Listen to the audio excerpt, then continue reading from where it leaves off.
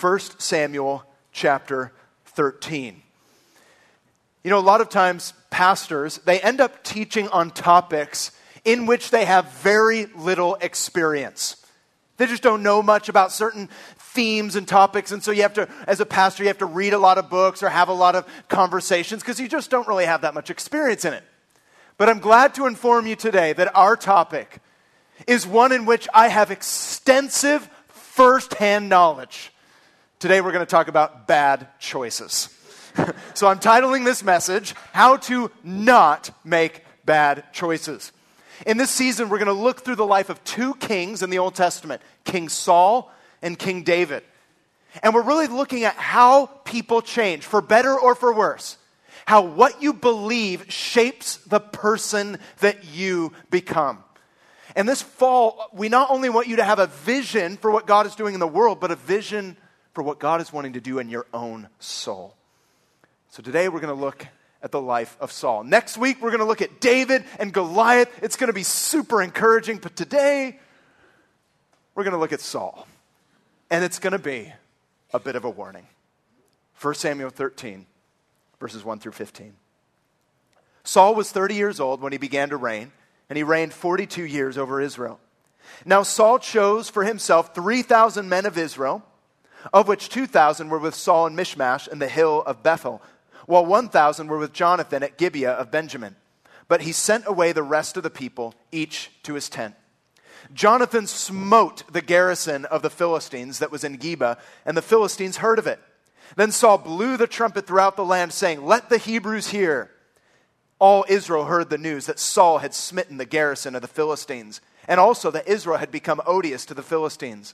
The people were then summoned to Saul at Gilgal. Now, the Philistines assembled to fight with Israel, 30,000 chariots and 6,000 horsemen, and people like the sand which is on the seashore in abundance. And they came up and camped in Michmash east of Bethaven. When the men of Israel saw that, they were in a strait, for the people were hard pressed. Then the people hid themselves in caves, in thickets, in cliffs, in cellars, and in pits. Also, some of the Hebrews crossed the Jordan into the land of Gad and Gilead. But as for Saul, he was still in Gilgal, and all the people followed him trembling. Now he waited 7 days, according to the appointed time set by Samuel. But Samuel did not come to Gilgal, and the people were scattering from him. So Saul said, "Bring to me the burnt offering and the peace offerings." And he offered the burnt offering. As soon as he finished offering the burnt offering, behold, Samuel came, and Saul went out to meet him and to greet him. But Samuel said, "What have you done?" And Saul said, "Because I saw that the people were scattering from me, and that you did not come within the appointed days, and that the Philistines were assembling at Michmash. Therefore I said, now the Philistines will come down against me at Gilgal, and I have not asked the favor of the Lord. So I forced myself and offered the burnt offering." Samuel said to Saul, "You have acted foolishly. You have not kept the commandment of the Lord your God, which he commanded you. For now the Lord would have you establish your kingdom over Israel forever, but now your kingdom shall not endure. The Lord has sought for himself a man after his own heart, and the Lord has appointed him as a ruler over his people, because you have not kept what the Lord commanded you." This is God's word. Let's pray together. Heavenly Father, we humble ourselves before you. And we just want to begin by recognizing that we are so prone to bad choices.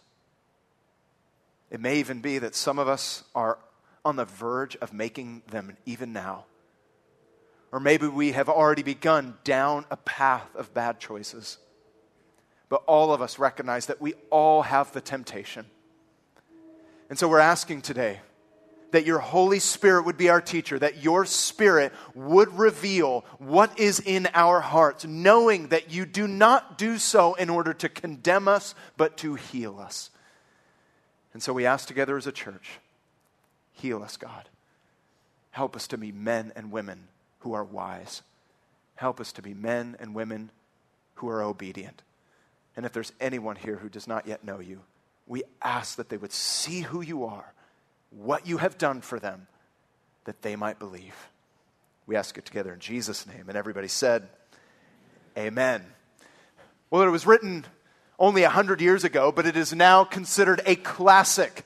The book, The Picture of Dorian Gray, is actually a story of a young man whose desire to stay young and beautiful leads him to make a wish that, to his surprise, it becomes true. He will not age, but a special painting of him will. And yet, something terrifying happened. The portrait painted of him, it didn't only age, it became disfigured. He would go out on the town, he'd go out and he would make all kinds of bad choices, and he would come back to find that the painting had not only aged, it had become grotesque.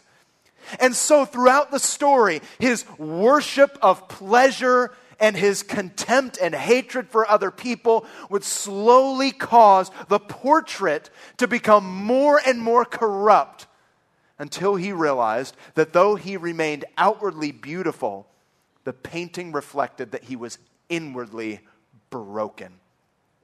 He was inwardly broken. And the point of the story is this: the painting did not create the corruption. The painting revealed his corruption. Church, the question I have for you this morning is this: if you and I had a portrait painted of our hearts, a portrait of our interior lives, what would it reveal? If it reflected our choices, would it shock us? For this is what we find in Saul. Saul's life, as we study it, will act as a type of mirror, revealing if there is any corruption in our own hearts. When we read this chapter, we have a king. Israel's first king. His debut was solid. He was praised by the people for a great victory in the first few years of his career. Looks like everything's going well. In fact, as we learned last week, we're told in the Bible that he's good looking, he's super tall, and on the surface, he's God-fearing. Seems like his career is set for him. And yet, over the course of his life, when you read through the story, you find that he becomes paranoid, he becomes jealous, and he becomes violent, even towards his own family members. And here in chapter 13, we see Saul making bad choices in a desperate moment. But like the picture of Dorian Gray, these desperate moments don't create Saul's corruption. These moments reveal Saul's corruption. Now, it's very easy to look at a person like Saul, and our immediate response is, no way, not me. You look at the life of Saul, some of you might have even studied the life of Saul, and you know that over and over again, he makes these terrible choices, and you're reading it in your devotion, you're like, well, good thing that's not me. But you do realize, church, that everybody says that. Everyone says that. They look at Saul and they go, no, not me. I was with a pastor friend a little while back, and I was talking to him about how I was not a control freak. And he looked at me and said, you know, only control freaks say that, right? Like, you're totally in denial. It's like, no, I'm not. Wait, I'm a control freak. See, one of the themes in Saul's life is that he's constantly in denial about what's going on in his heart. And this serves as a warning sign for you and I. Could it be that we are in denial about our own choices? Now, on the outside, we're all different people in this room. And our decisions on the surface, they're going to differ. Even our bad ones are going to look very different. But on the inside, listen, the Bible tells us that we all share the same problem.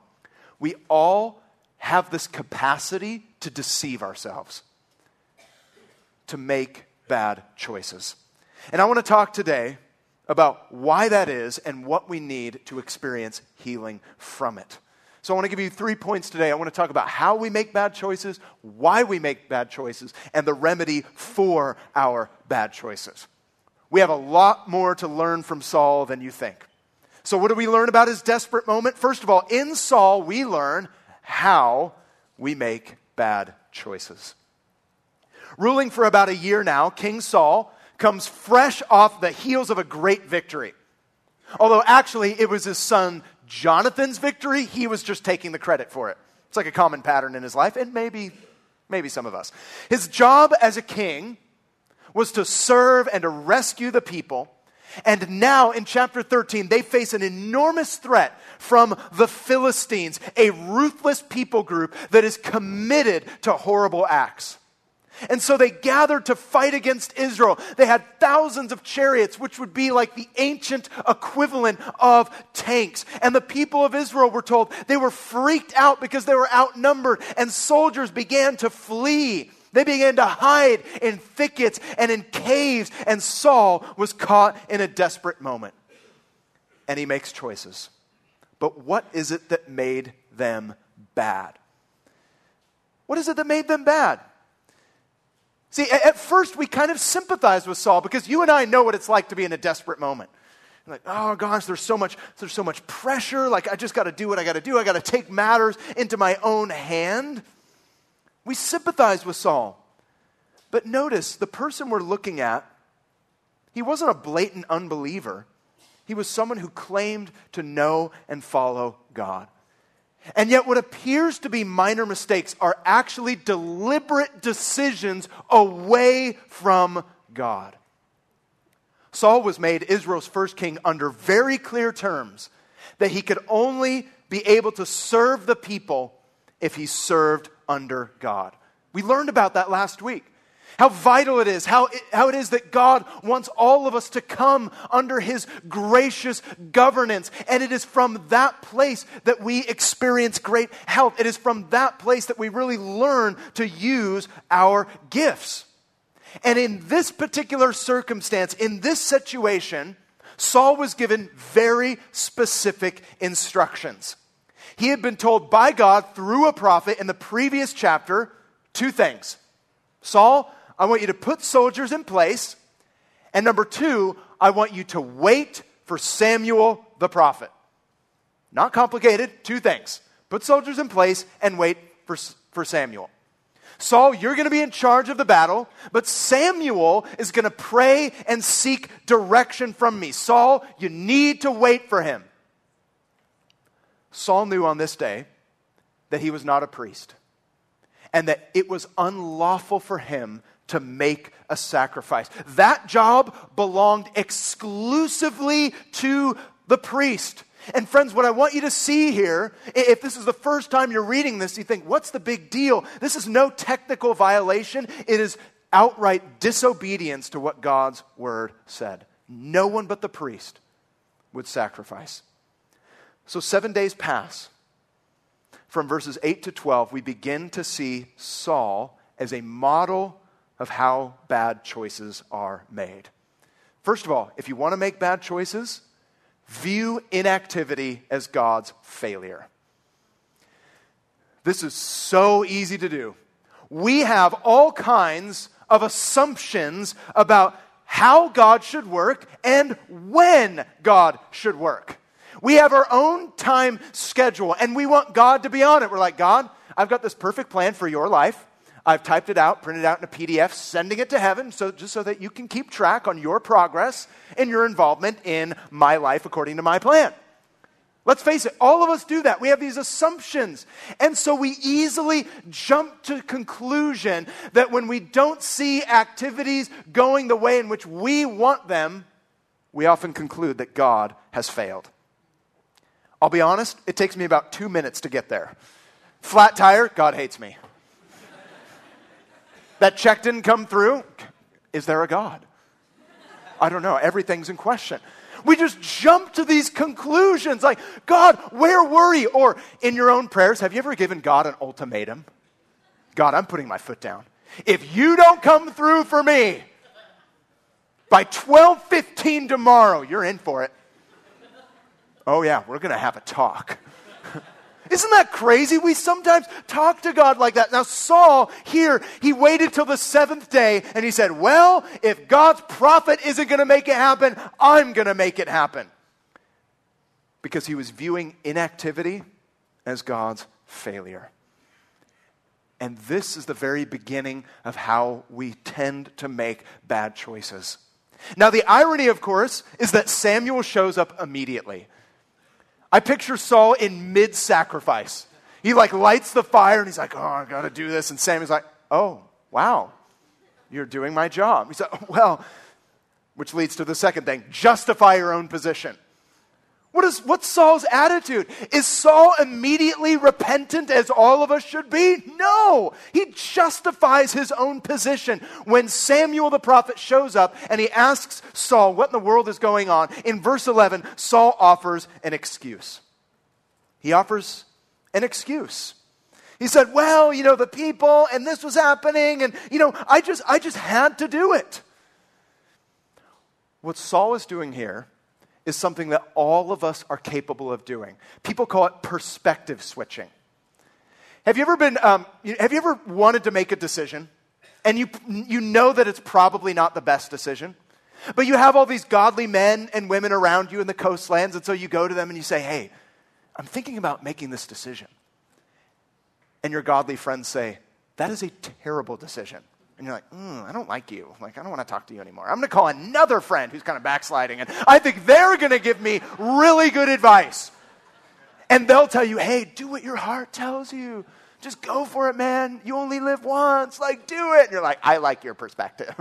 See, we tend to cherry pick what we want to hear in order to fit within our own position. And this is exactly what Saul does. And it is very often what we do. We disregard the view of others when there's another one that's more attractive.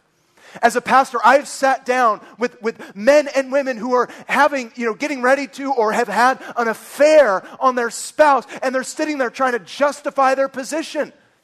They're saying, well, I had to do it because my needs aren't being met, and, I don't think the Bible would ever tell me that, I shouldn't just do whatever I want to do. I'm like, yeah, I'm pretty sure the Bible says exactly that you can't do whatever it is that you want to do.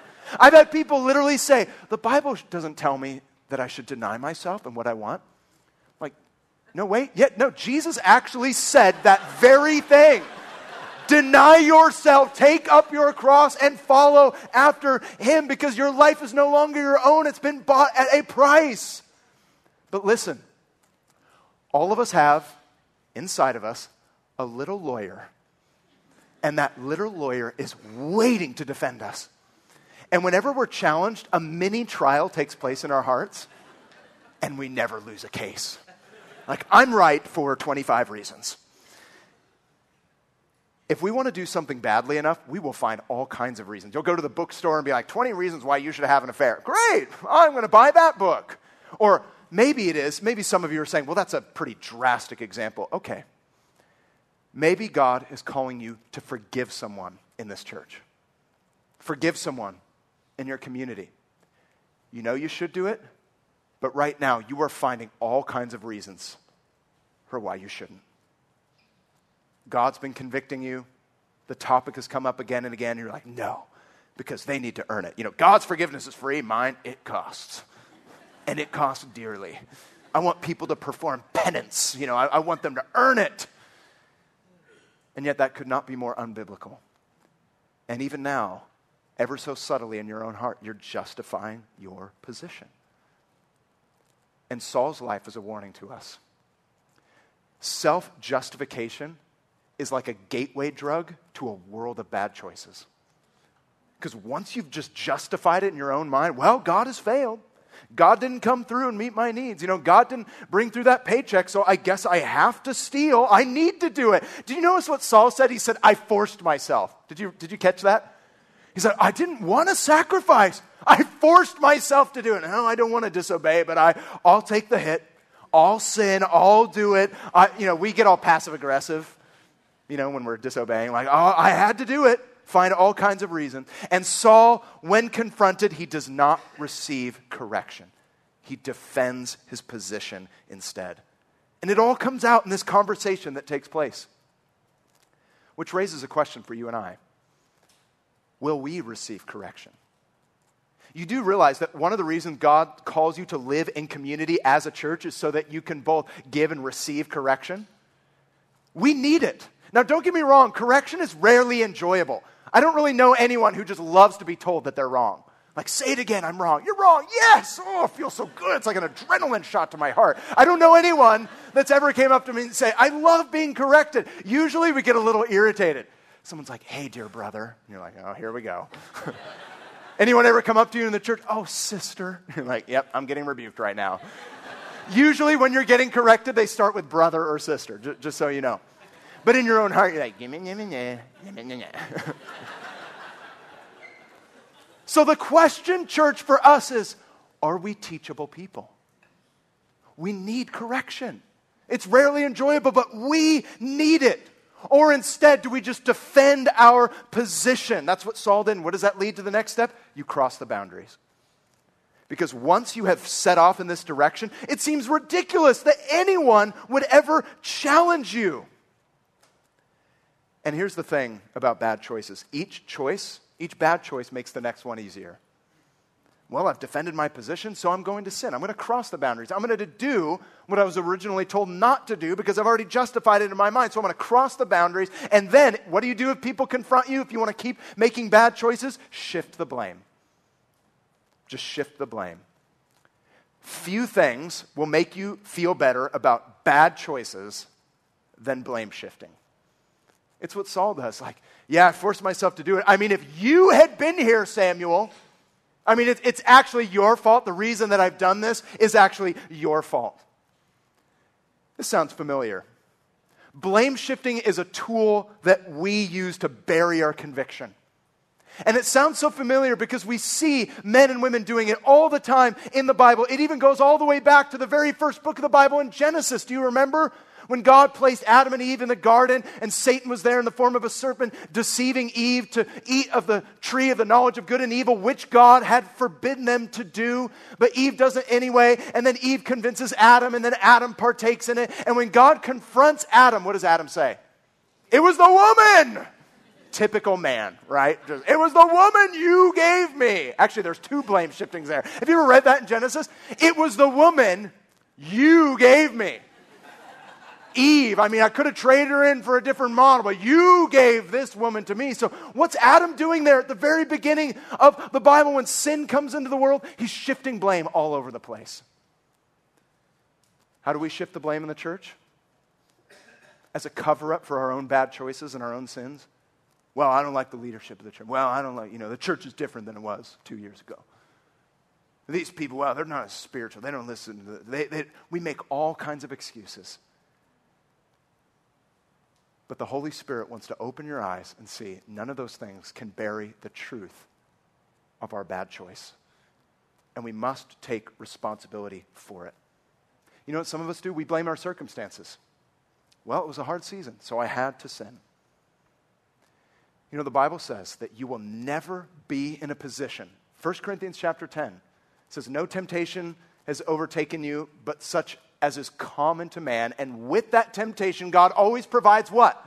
A way of escape. You know what that verse means? It means you will never be in a position in your life where you have no choice but to sin. And yet that's often how we view it. Saul here makes several excuses for his actions, but none of this changes the fact of his disobedience.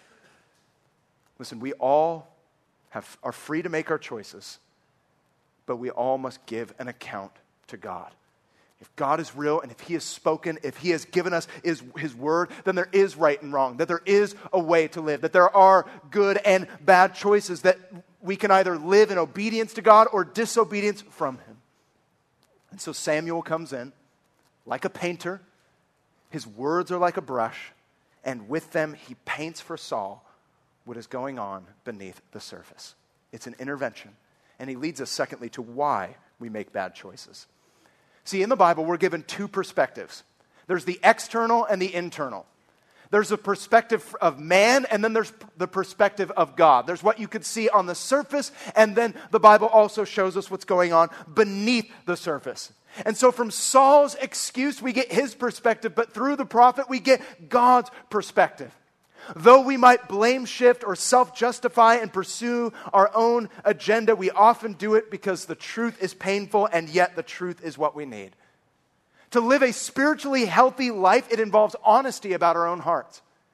And so God will use His word. The Holy Spirit will speak to you. He'll bring other people into your life. And depending on how we respond, it reveals what lies within.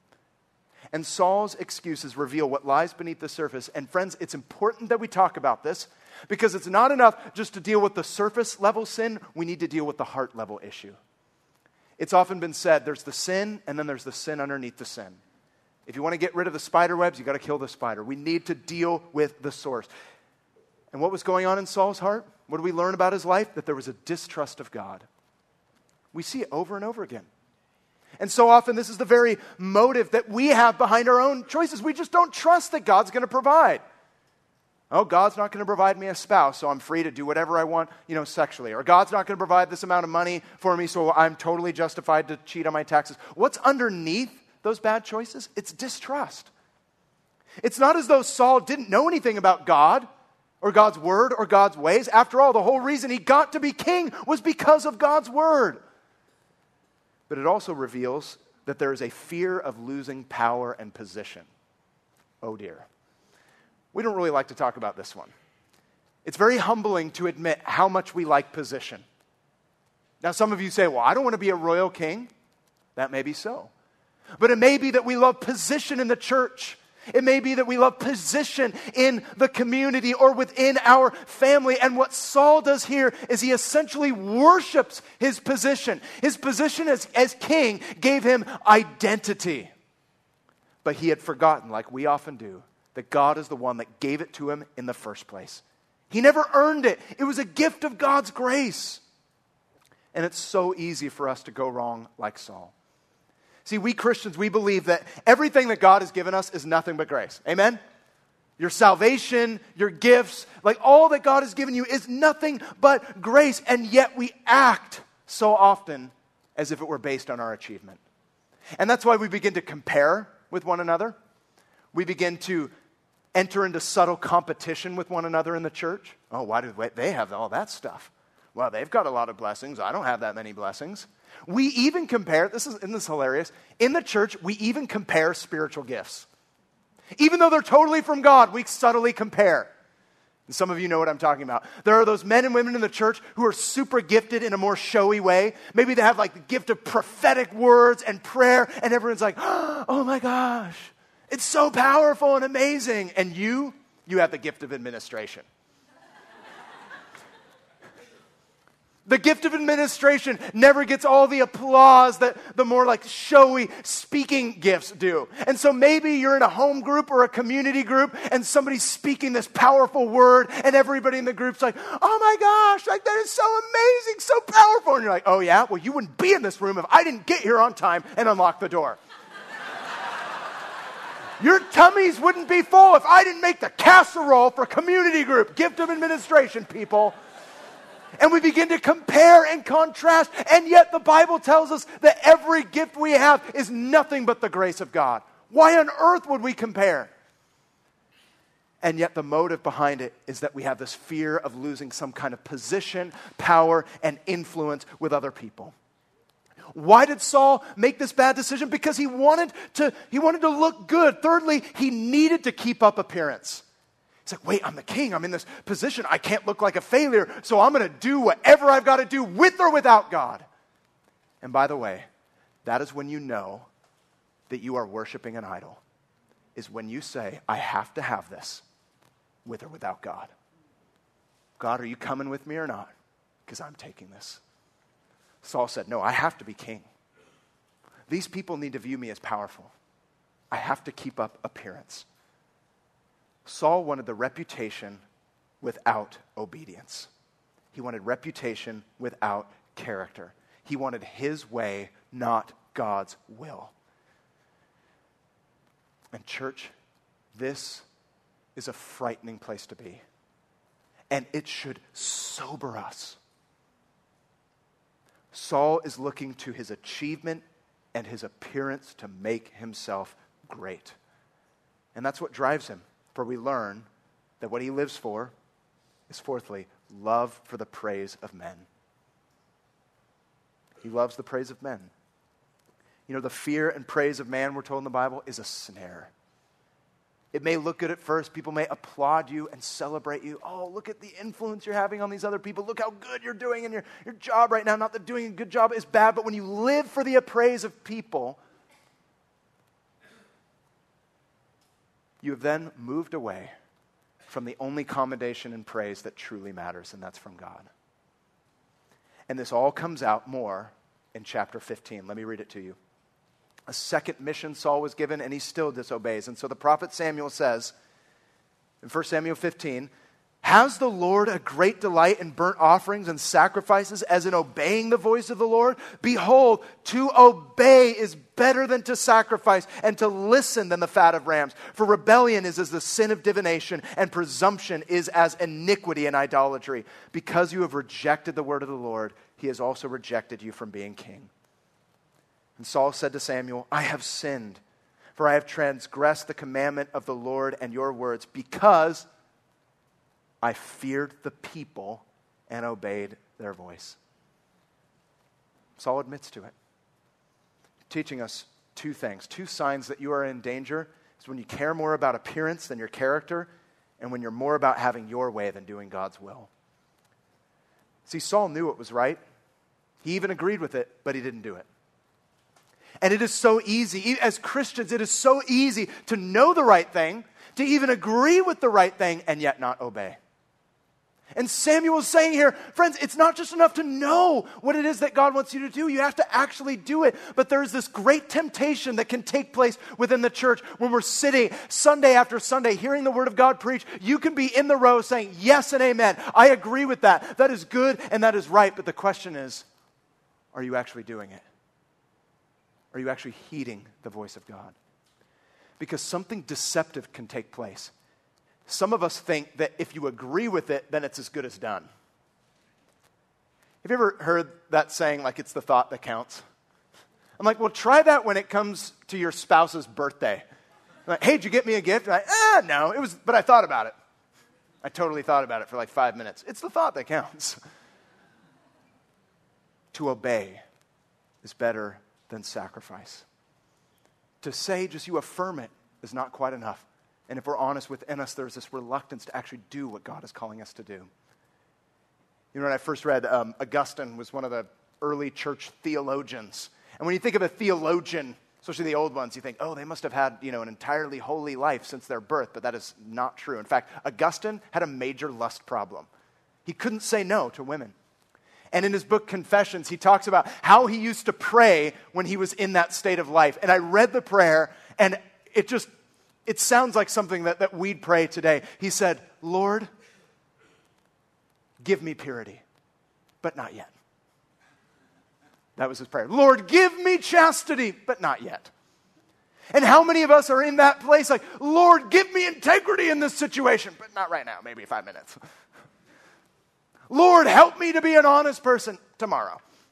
Because right now, lying might advance me. Saul knew the word, agreed with it, but didn't do it. He had to disguise his disobedience with obedience, and he still just wanted to look good in front of other people. Listen to this, 1 Samuel 15, verse 30. Then Saul said, I have sinned. Okay, good, Saul, you're on the right path. He acknowledged, but then what does he say? Yet now, honor me before the elders of my people and before Israel, and return with me that I may bow before the Lord your God. He says, yeah, totally sin. Can you make me look good in front of everybody? That's what he's saying. And notice at the very end of that sentence, he says that I may bow before the Lord your God. He doesn't say my God, but your God. We so easily believe a lie that appearance or achievement can give us what only God can. But what we're being taught here, friends, is that inward obedience trumps outward religion. God is after the heart. But Saul wouldn't listen, and so here's what happened. God rejected Saul as Israel's king. Now, some of you read that story and you think, wow, isn't that a little harsh? Like, be honest. Like, some of us, we read the story and think, wait, isn't that a little harsh? That's the verdict? But here's the reason for it. God rejected Saul as Israel's king because Saul rejected God as his king. God was responding to Saul's bad choice. Saul, if you refuse to be under me, then you cannot be king. And from this point on in the story, we see Saul become slowly dismantled. But it won't have to do with the power of his enemies, but it'll be the direction of his heart that gets him into trouble. And this sets the stage for another king. One that Samuel references, which is David in verse 14. Samuel says, "But now your kingdom shall not endure. The Lord has sought out for himself a man after God's own heart. And because you have not kept what the Lord commanded you." That verse sets the stage for David that we're going to look at next week, but it also gives us a lesson here and now, and it's the remedy for our bad choices. It's what you and I need. You get to this point, you're like, okay, I get it. Like bad choices, motivations. We need to listen to what it is that's driving us and motivating us, and the Holy Spirit reveals that. But what's the remedy for it? We can't just stop there. How would that be for a Bible study? Just say, here's how you make bad choices, let's pray. Like, oh, church was so good today. We don't stop there because there are lessons for us. And listen, these passages, even these warnings, they are not meant to discourage us. They're meant to direct us towards God so that we might experience healing. How? 3 ways.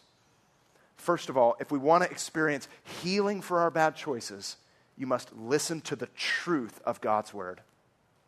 You must actually listen to the truth of God's word to experience the healing from self-deception and all the choices that flow from it. We need to hear the truth.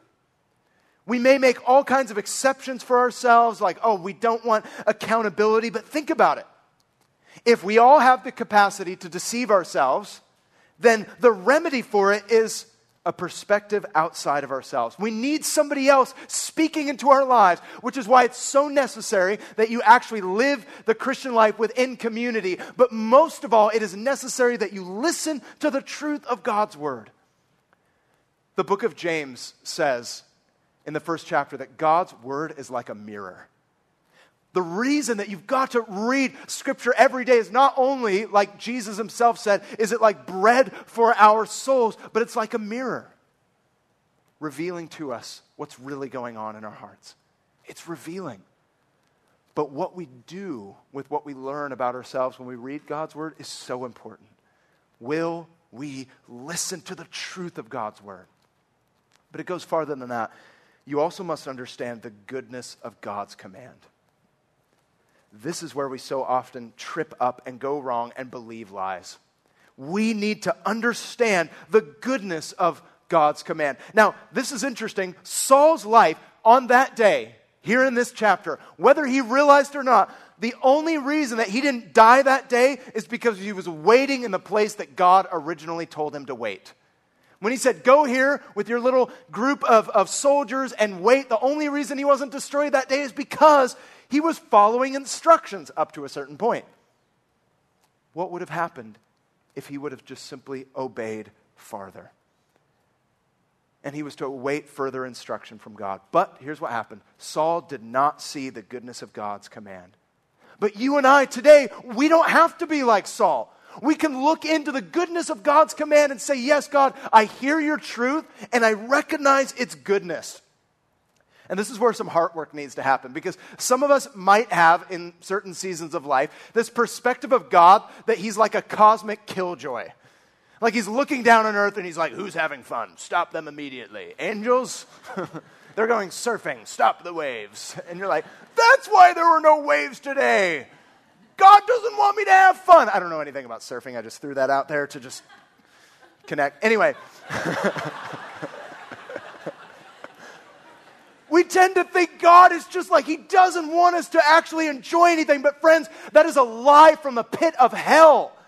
God is the creator of all that is good, all that is true, all that is beautiful. God himself is the source. And if he's saying no to you today, it's always for a greater yes.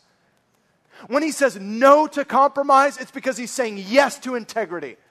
When he is saying no to all the competition that tends to happen within the church, it's because he's saying yes to harmony in community. When he says no to that possibility of pornography and affairs and whatever it might be, it's because he's saying yes to commitment and righteousness. Whenever God says no, it's always for a greater yes.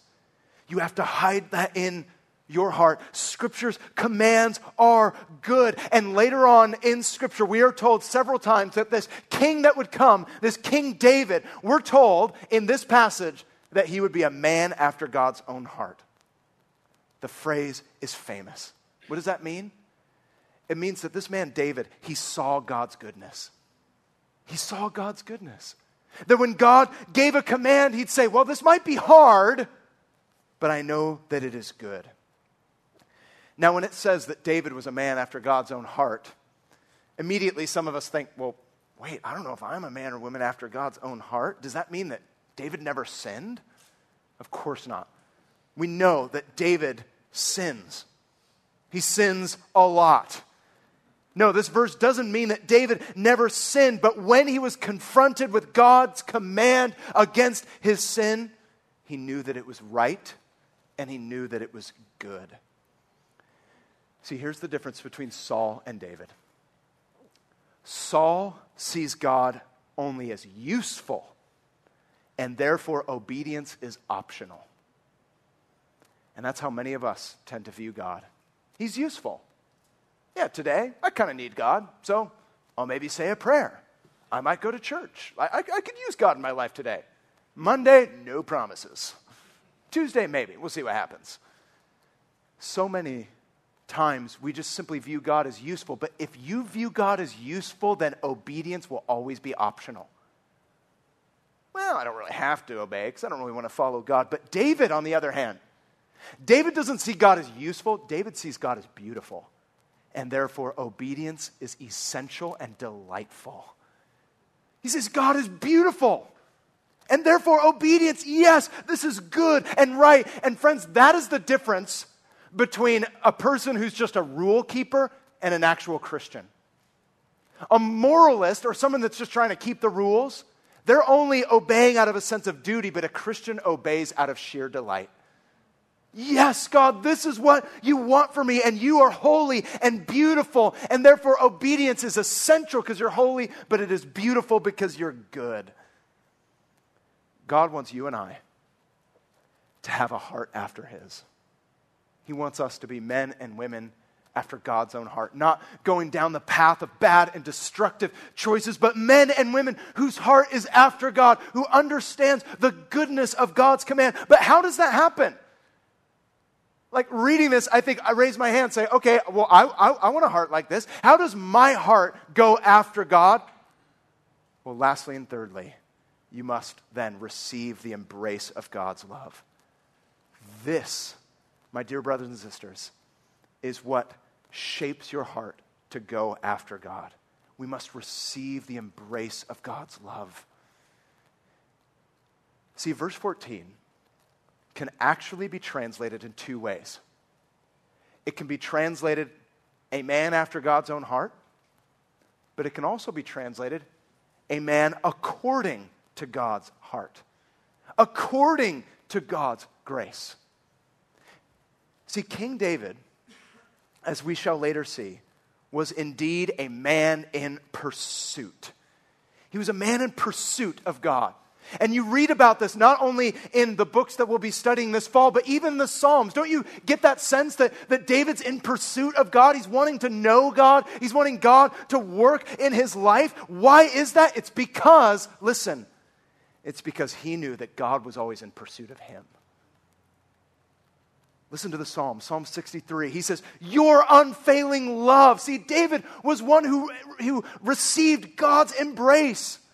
And so David wrote things like, your unfailing love is better than life itself. Oh, how I praise you. Or Psalm 26. Test me, Lord, and try me. Examine my heart and my mind, for I have always been mindful of your unfailing love and have lived in reliance on your faithfulness. Friends, do you see what's happening here? This is so good. It is so helpful. Saul was so afraid to receive correction.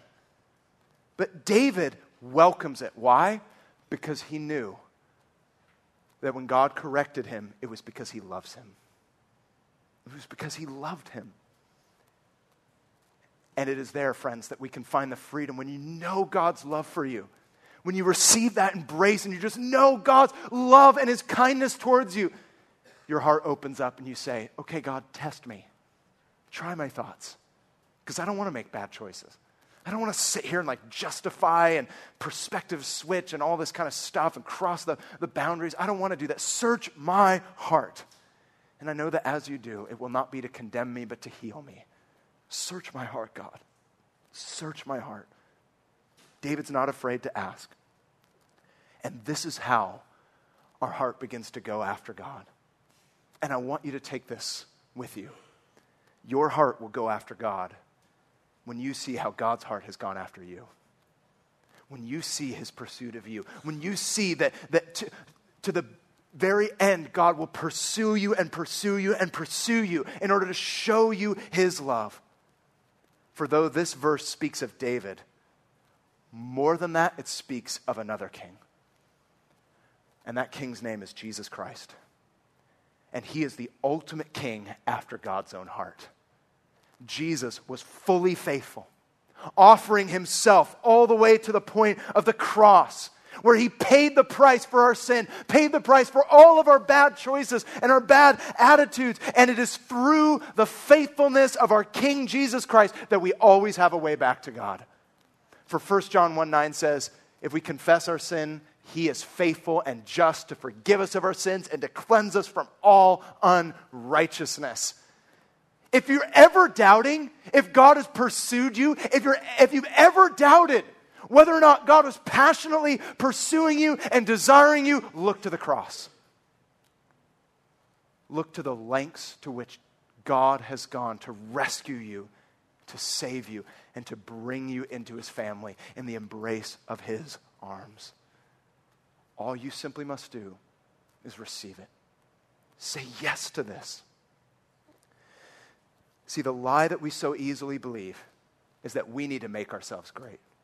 I need to have these gifts. I have to have this position. I got to do this. I got to do that because I have to be seen as great. Whether it's in my family or my work or this church or this community, we so easily believe this lie that we've got to make ourselves great. But what God's love in Jesus Christ shows us is this. It turns everything on its head. The way that our whole society functions. That the God who is great, you know what he did? He became small. The God who is great became small so that he might make you great. Humble yourselves under the mighty hand of God. And then what? He will lift you up. He will lift you up in due time. Our great God, he narrowed himself. He became small, humbled himself to the point of the cross so that you and I might know what true greatness is, which is obedience to the God who loves us. Saul's life and this section ends with a question mark. But your life does not have to have a question mark hanging over it. Whenever we are tempted to see God's inactivity as him not caring about us or being faithful or his commands as being stifling or irrelevant, listen to his truth. Receive just his goodness. See the goodness of his command that he loves you. And if he's convicting you, it's because of his love. And receive his embrace. Know that he's pursuing you because he wants to change you. And opening ourselves up to this, you will find incredible freedom. And isn't that what we want? Freedom to follow after God, to follow after him with our whole heart. Because he has chased us with his whole heart. Amen. Father, we ask right now that your Holy Spirit would, like a mirror, just reveal what's going on in us as a church, and in our own hearts as your people.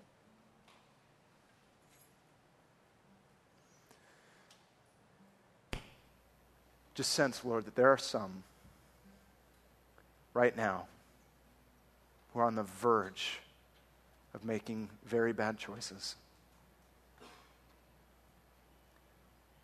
And in your love and care, they are here right now. And they are hearing your word. And it is you pleading with them. Stop. Turn. God, I pray that those would turn to you even now. Father, for those condemned because of past bad choices, may they see what you've done for us in Christ. Christ, who was great, became small for us, sacrificed himself for us so that we could be forgiven. And Lord, for those who are near, Lord, make us a church. Make us a people who are after your heart because we see how you are after us. May your pursuit of us shape our pursuit of you. And I pray that you do that even now as we respond in worship. Holy Spirit, would you move right now? We ask in Jesus' name. Amen.